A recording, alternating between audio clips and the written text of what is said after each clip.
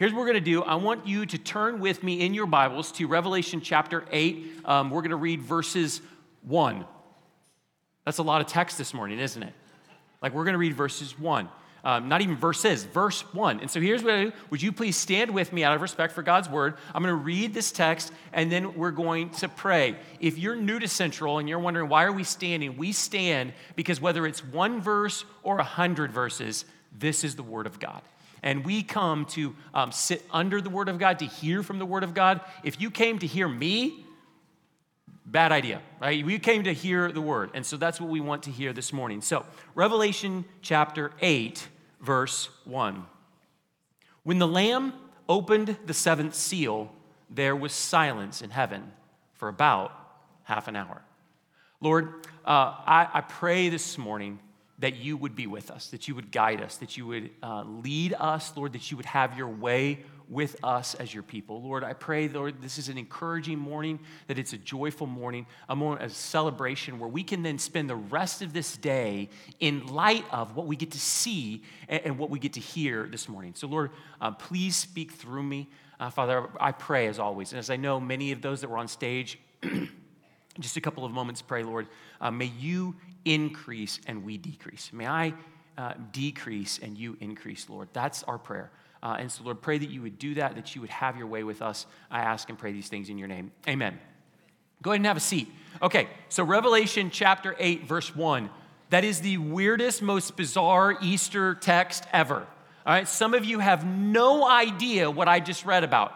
That's okay. I'm going to explain why I believe that the Lord led us to talk about chapter 8, verse 1 in the book of Revelation on this day. We thought about moving to something else, and we decided like this was what the Lord led us to. And so again, while it may completely confuse you and you're going, what in the world is the seventh seal? And why are we opening it? And why is there quiet in heaven? Like, I'm going to get to that. So just hold on. But before we do that, I want to say, here's my prayer for us this morning. My prayer for you and for me, for my family, for your family, is that you walk out of this morning feeling a sense of confidence and joy and celebration because he is risen.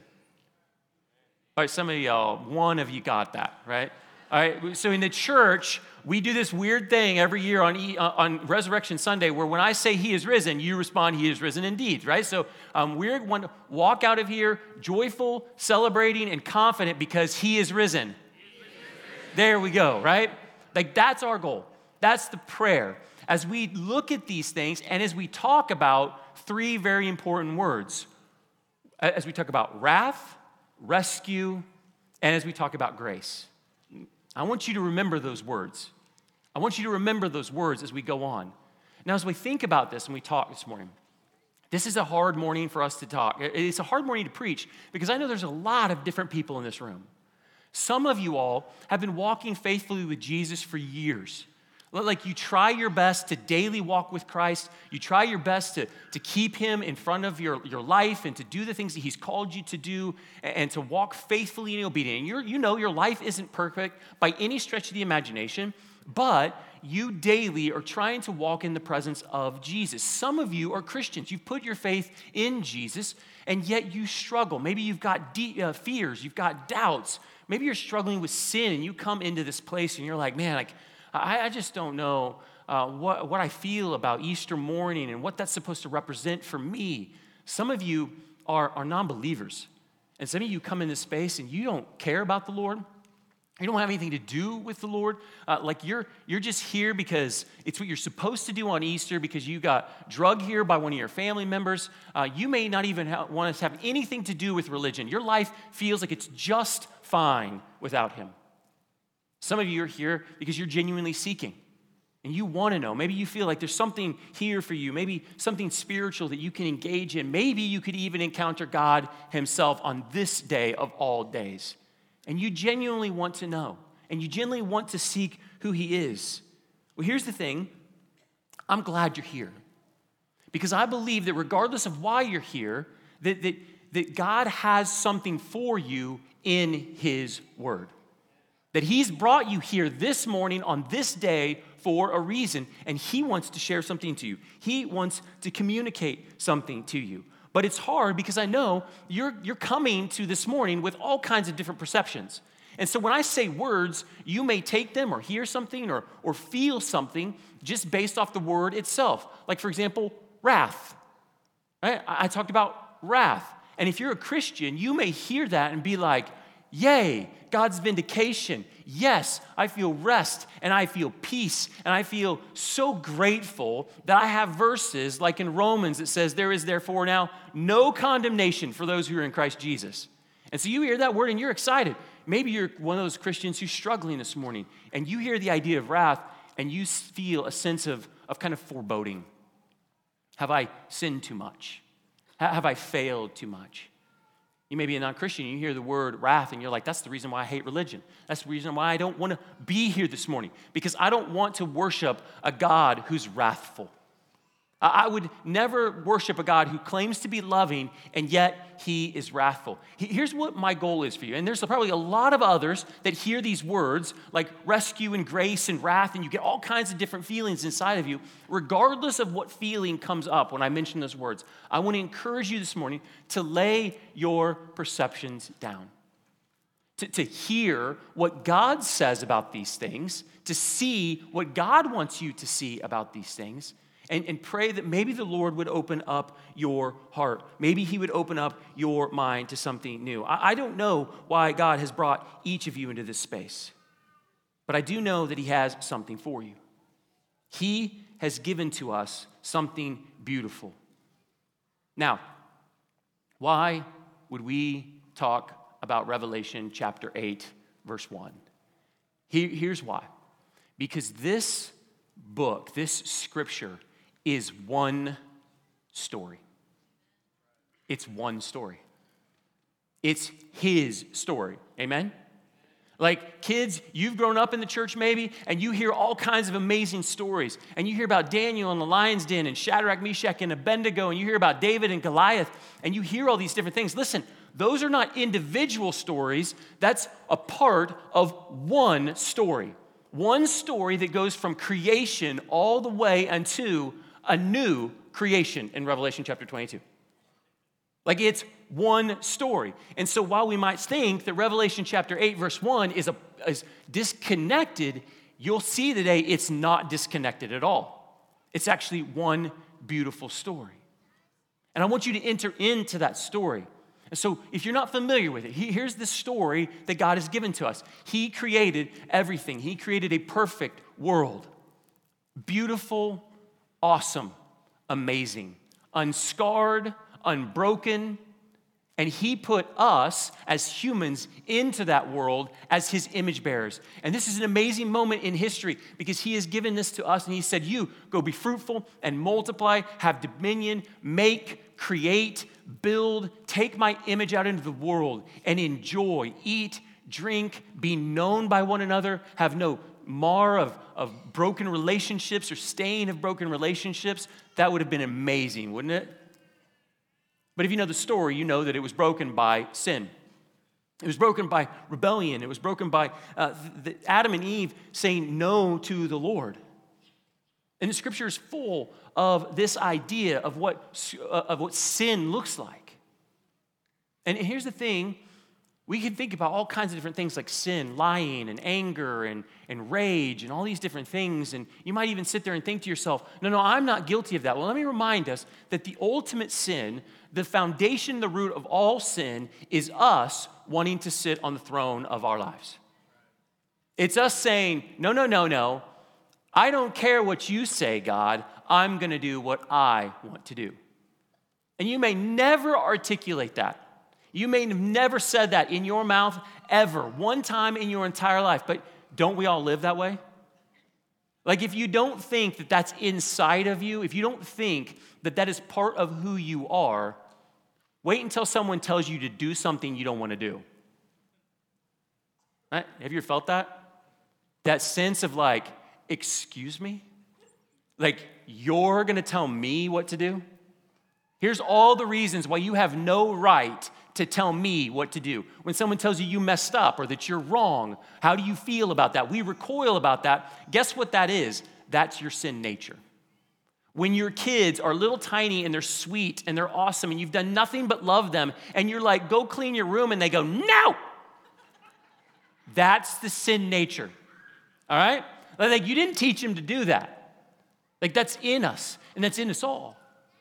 And what we see in scriptures, when that entered into the world, it broke all kinds of things. And yet, God didn't leave us. The scripture is full of people like Abraham and Moses and Isaiah and Ezekiel and the people of God, where he has sought to reveal himself over and over and over and over again. And over and over and over again, what we see in scripture is the people saying, thanks for showing yourself, don't care, I'm going to do what I want. Listen. This is why wrath exists. That's why wrath exists. And we don't like that word, do we? I know we don't like that word. I don't like that word. It makes us uncomfortable. It makes us feel like this is a hard thing, and yet I think oftentimes it comes because we don't understand it. Now, a lot of you don't know me real well. Those of you who do know me know that I'm not a super emotional person. That has its strengths and its weaknesses. But a few years ago, I had the opportunity to watch a movie, and the movie was titled The Boy in the Striped Pajamas. How many of you have seen that movie or read that book? All right, so for you're going to recognize probably a little bit about what I'm going to say. Here's the thing. That's a really hard movie to watch. It's a really hard movie to watch. It's a movie that takes place during the time of the Holocaust. And the reason it's a hard movie to watch is because it revolves around these two young boys that you saw up on the screen just a minute ago. And one is a German boy, and he doesn't really understand what's going on around the Holocaust. He's there because his dad is the leader of the concentration camp. And so he doesn't really get it. He looks across the fence and just thinks these are strange farmers who wear strange striped pajamas. And he meets this little boy, and they strike up this friendship. And as you watch, you see this movie and you see him wrestling with what's going on in this and what's happening in this story. And he's trying to figure out what's happening across the fence. And as the movie starts to wind down, I can remember when I was watching that movie, as I started to see where things were headed, my jaw started to clench. I mean, like, legitimately and visibly clench. And when the movie was over, I remember turning it off, and me and Karen, my wife, we just sat there for a second, and we began to talk about it. I was enraged. I have never had a movie make me feel like that movie did when I was done with it. I'm not kidding. I wanted to hit something. I was like, this is horrible. I hate this. It was so angry, and I didn't even have a reason to be angry, right? That's something that happened years ago. I didn't have any connection to those people. Now, here's the question. As I'm sitting there, I'm just angry and full of rage. The question is, was my wrath wrong to feel towards those Nazis and those who accomplished the Holocaust? What was it wrong? Was my anger unjustified? Was it unjustified? I don't think it is. In fact, I think if I had watched that movie and seen all the horrible things that happened and the tragedy and the sin and the wickedness and all of the hurt that happened in those seasons to millions of people, and I didn't react at all, what would that say about me? I'm cold-hearted, and I'm uncaring, I'm uncompassionate. See, my wrath was birthed out of a recognition that those two boys' lives mattered. That those two boys' lives, that they had value. That they mattered, that they meant something. Listen, it doesn't make any difference what the Nazi in that movie might say about it. They might look at me and be like, whoa, hold on. Aren't you being a little judgmental to be so angry at me? Who are you to say you're right and I'm wrong for doing these things? I just don't want to talk to you anymore because I feel like you're being a little unloving to be so angry at me. Now, you'll recognize the insanity of that, right? You understand the insanity because it doesn't make any difference what that Nazi felt. What they were doing was wrong. And it was hurting human beings. And so my wrath was not unjustified at all. In fact, it was founded upon my care and my value of life in those two little boys. See, here's the thing, and we talked about this some last week very shortly. This is the same as it is with God's wrath. God's wrath is rooted in his love and his care and his compassion. He hates that which hurts what is most valuable to him. He hates that what hurts what is most valuable to him, his creation, humanity, his own name. And we may see that and say, well, that seems prideful, but he's the most valuable. He's the best king there is. Imagine a king. What kind of a king would you worship or serve if that king was like, here, I want you to do this. You said no, spit at him in his face, and turned around, and the king was just like, I guess that's the way it is. Would you serve a king like that? Like, that just tells you that king is not valuable. That king doesn't care about his own glory. He doesn't care about his own name or his own kingdom. Like, God cares about that which is most valuable, and his name is in that, along with his creation that he loves. Now, here's the thing. Again, wrath is all over the story that God has given us. We try to run from it. We try to de-emphasize it. We try to be like, no, we're not going to talk about that. We're only going to talk about the love. But here's the thing, to ignore it or to de-emphasize it is to ignore love, because you can't have love without wrath. They're part of the same thing. You are wrathful because you do love. If you don't love, you don't care. I think this is an important thing for us. And listen, if you're tempted this morning to just get up and like, I did not come to Easter to hear about wrath. That is not why I came. Like, just hang in there. I promise, if you hang in there, you will see one of the most beautiful things that God has given to us in this world. One of the most beautiful, amazing, awe-inspiring things that he has given to us. But I want us to look at wrath. I want us to see his wrath to start off with. Like, one of the places that the Lord talks about his wrath is in the book of Jeremiah. And he's talking about the nations around Israel that brought hurt and suffering to the people of Israel. And this is what he says in Jeremiah chapter 25, verse 15. It says, thus says the Lord. Now, when you're reading your Bible and you see those capital letters, that's his personal name, Yahweh. So this is personal to him. This is important to him. Thus says the Lord, the God of Israel.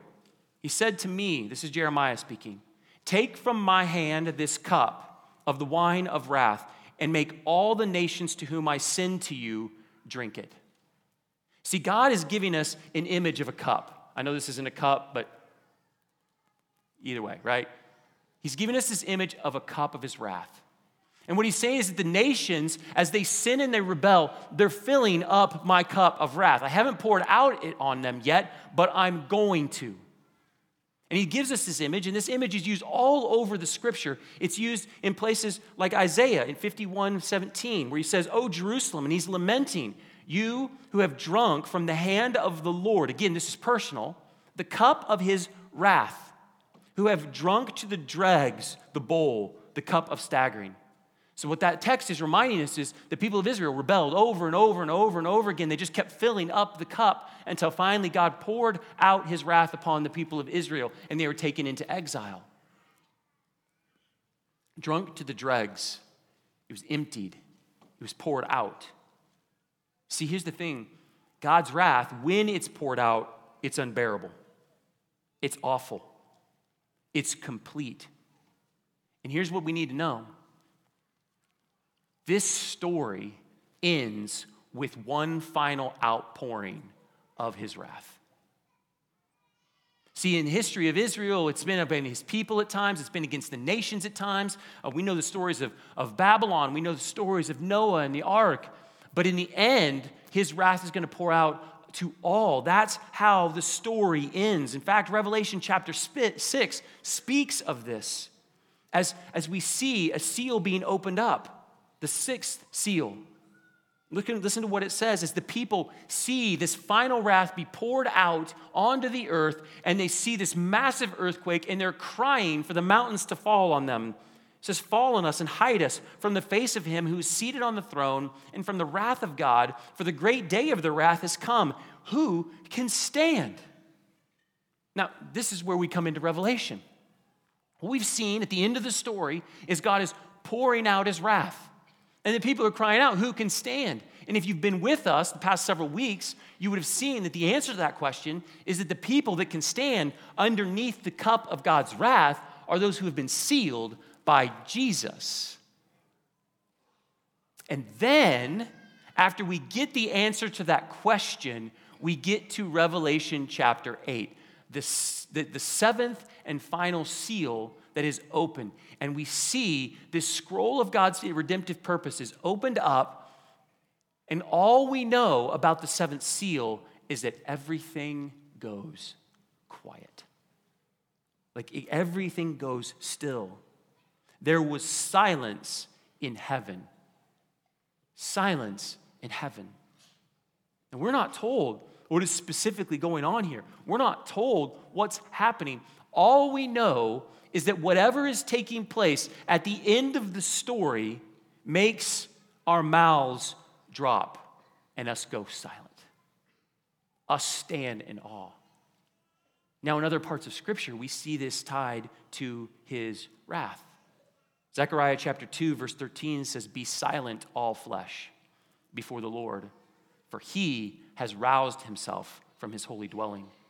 Habakkuk 2:20 says, "But the Lord is in his holy temple. Let all the earth keep silence before him." Both of these texts are talking about the wrath of God that is to come. And then when he is roused and he begins to pour out his cup of wrath upon all of the people, like it will be something that will make us all stand in awe. We will go silent. Heaven will go silent. The mouth will drop open and we will go, "I cannot believe this is about to happen." See, the story ends with wrath. But now I want to pause. And I want you to think about the day we celebrate. I want you to think about this moment that we celebrate. I want you to imagine the silence as they must have experienced when Jesus breathed his last. I want to read in Mark chapter 15. "And when the 6th hour had come, there was darkness over the land until the 9th hour." I just want you to imagine that moment. Imagine standing at the foot of a cross and seeing the horrors of what had just happened and what was in the middle of happening, and darkness covers the land. I don't think there was a lot of noise happening. And at the 9th hour, Jesus cried with a loud voice, "Eloi, Eloi, lama sabachthani," which means, my God, why have you forsaken me?"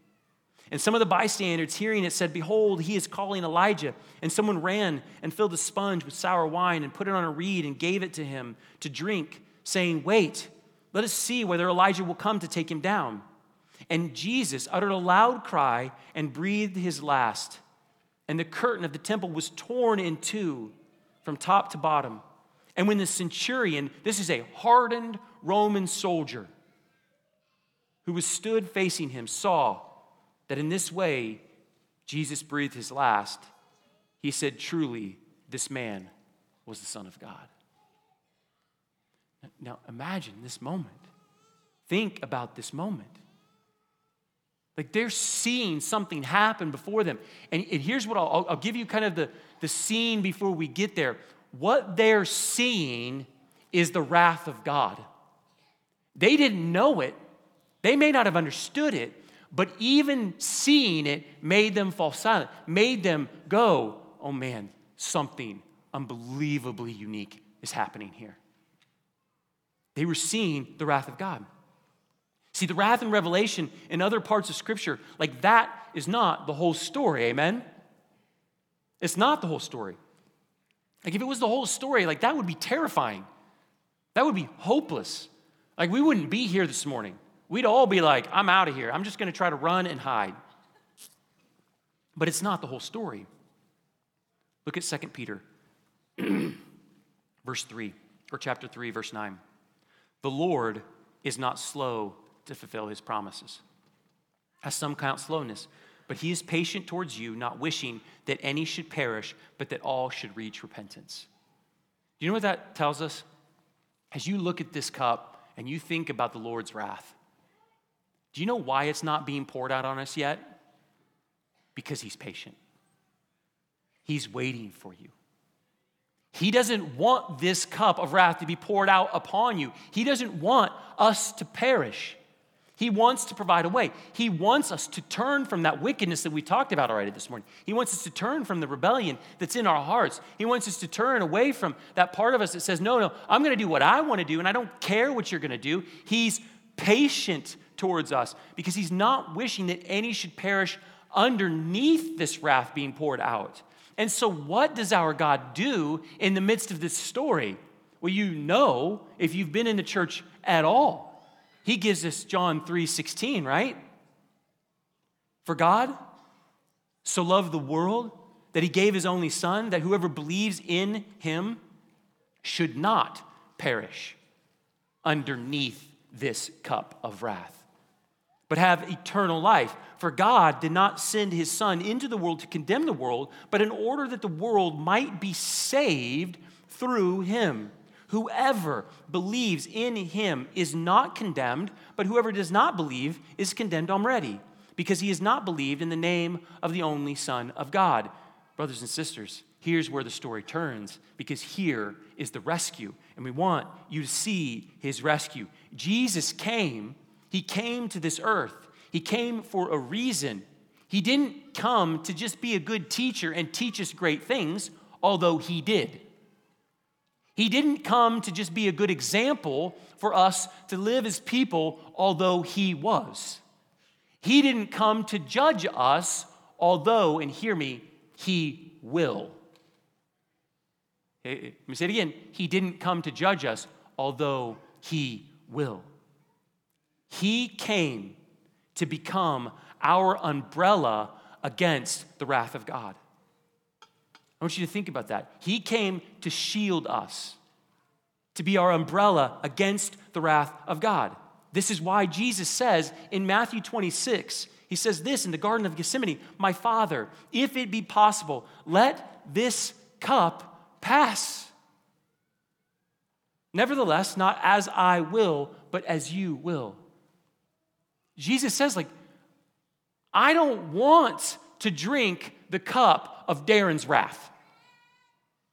If there's any other way to save Darren besides drinking the cup of wrath that's due him, let's go that route. Jesus says, I don't want to drink this cup. It's not his cup, guys and gals. It's not his cup. He didn't do anything to put a reason for the Father to be wrathful against him into the cup. That's your wrath and my wrath. It's his wrath against us. And Jesus is saying, my Father, if it be possible, let this cup pass from me. I don't want to drink it. But what's he say? Not as I will, but as you will. Well, here's the thing about Resurrection Sunday. It was his will. And Jesus suffered that undeserved wrath was poured out onto his shoulders so that he might save us from it, that he might rescue us from wrath that is coming. See, when it's all said and done and God's wrath is poured out for the last time, we are all going to stand in awe of that wrath. But the cross of Good Friday should equally make us stand in awe because we are given a visible image of both his wrath and his love. See, our deliverer, and to quote Paul, for our sake, for your sake, for my sake, God made Jesus to be sin, even though he didn't have any sin in him, so that in him we might become the righteousness of God. We should stand in awe of this moment. How many of you have taken time this Easter to stand in awe of what Jesus did on the cross?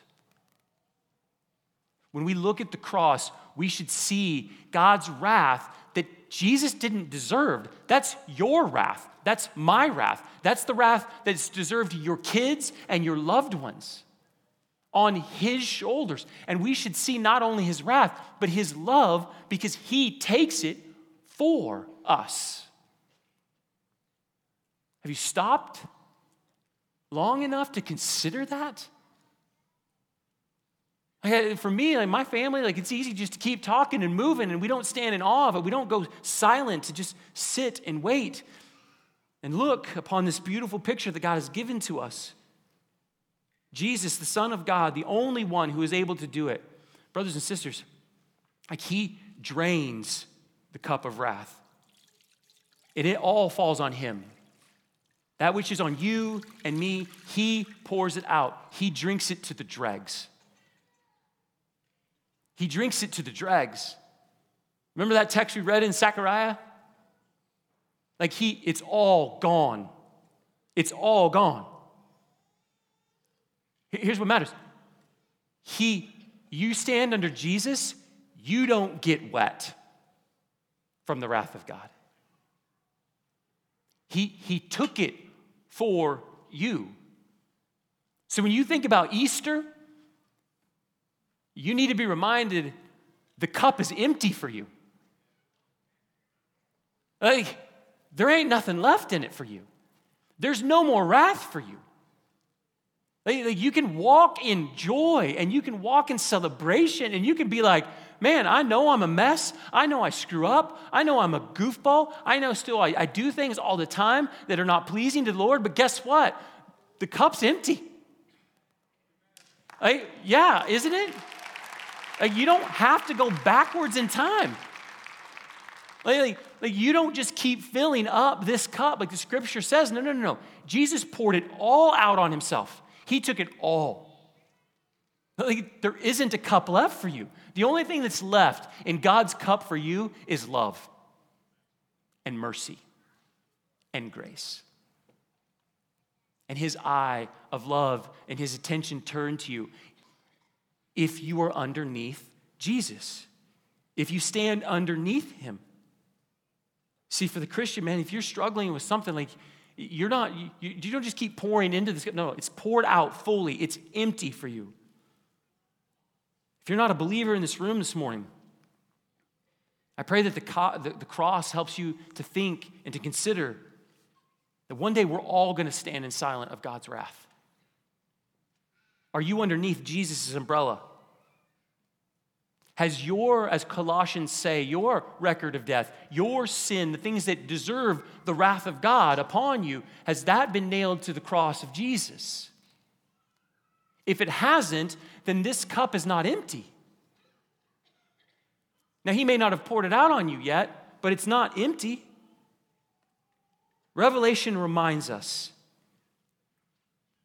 that every single tragedy in this world, every earthquake, every war, all of it, every difficulty and challenge, that is a tiny foreshadowing of the wrath that is coming. The wrath that some of us will never have to experience, and the wrath for some is warning you, turn to me, turn to me, turn to me, come to me. Come to me, repent, believe, trust in me. But there's more. We not only see the rescue that's given to us, we also see his grace, because Revelation gives us a picture of those that are standing underneath the umbrella of Jesus. And you can't see it very well, but I imagine the people that are underneath this glass bowl, and the scripture tells us they are given white robes. See, it's not just that we don't have to suffer the wrath of God, it's that we're giving righteousness. We're given something that none of us deserve. Jesus doesn't just take our sins away, he promises to give us so much more. And brothers and sisters, the resurrection is evidence that Jesus drank the full cup. And it still was not enough to destroy him. It was not enough to destroy him because he's God. And it is only God who can take the brunt of God's wrath. And the resurrection is promised to say, listen, I made it through. I took the cup of your wrath and I defeated death. I defeated death so you have hope to be raised up to new life just like me. See, the resurrection of Jesus promises more than just no condemnation. It promises blessing, undeserved blessing. That's what grace is. Undeserved gifts, undeserved to us, undeserved connection to him, undeserved right standing with him, undeserved eternal life, undeserved new earth, undeserved new bodies. Some of y'all really want that this morning. Some of y'all have lost someone that you dearly love, and you're longing for the day you get to be reunited with them and their new body. The grace that we have is we didn't earn that. We just have to trust him enough to stand underneath his umbrella. I can't do this. Like, God, I'm going to live however you want me to. I'm yours. I wholly lay my life down for you because of the work that you've done. See, in the end, there's going to be two groups of people. I genuinely believe that all will be silent when God arouses himself.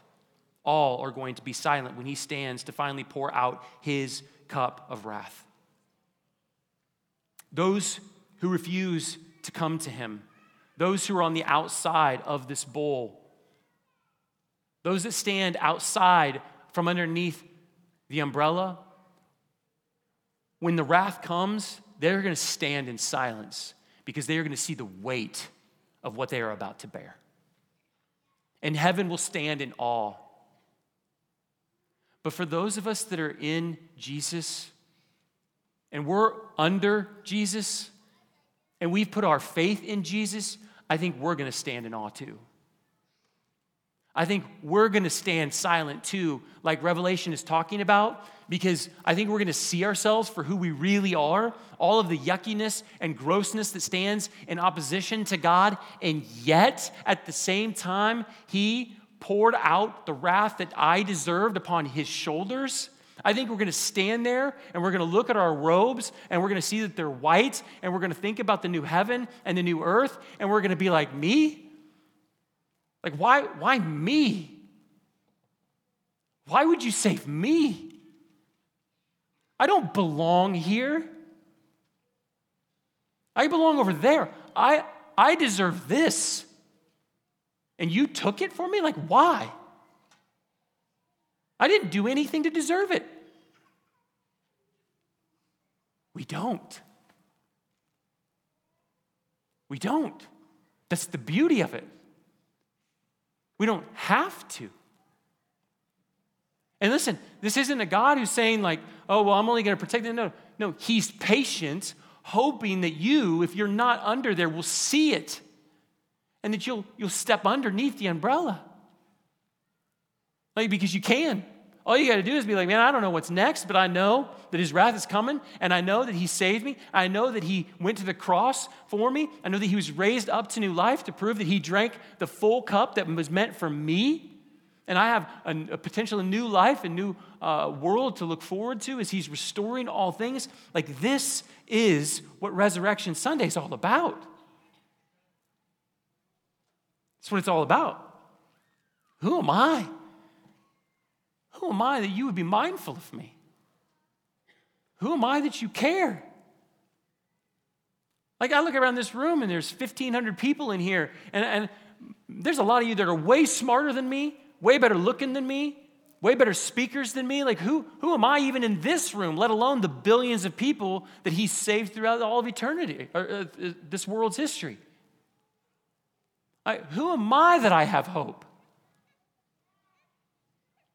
Guys and gals, that's your hope today. That's your hope today.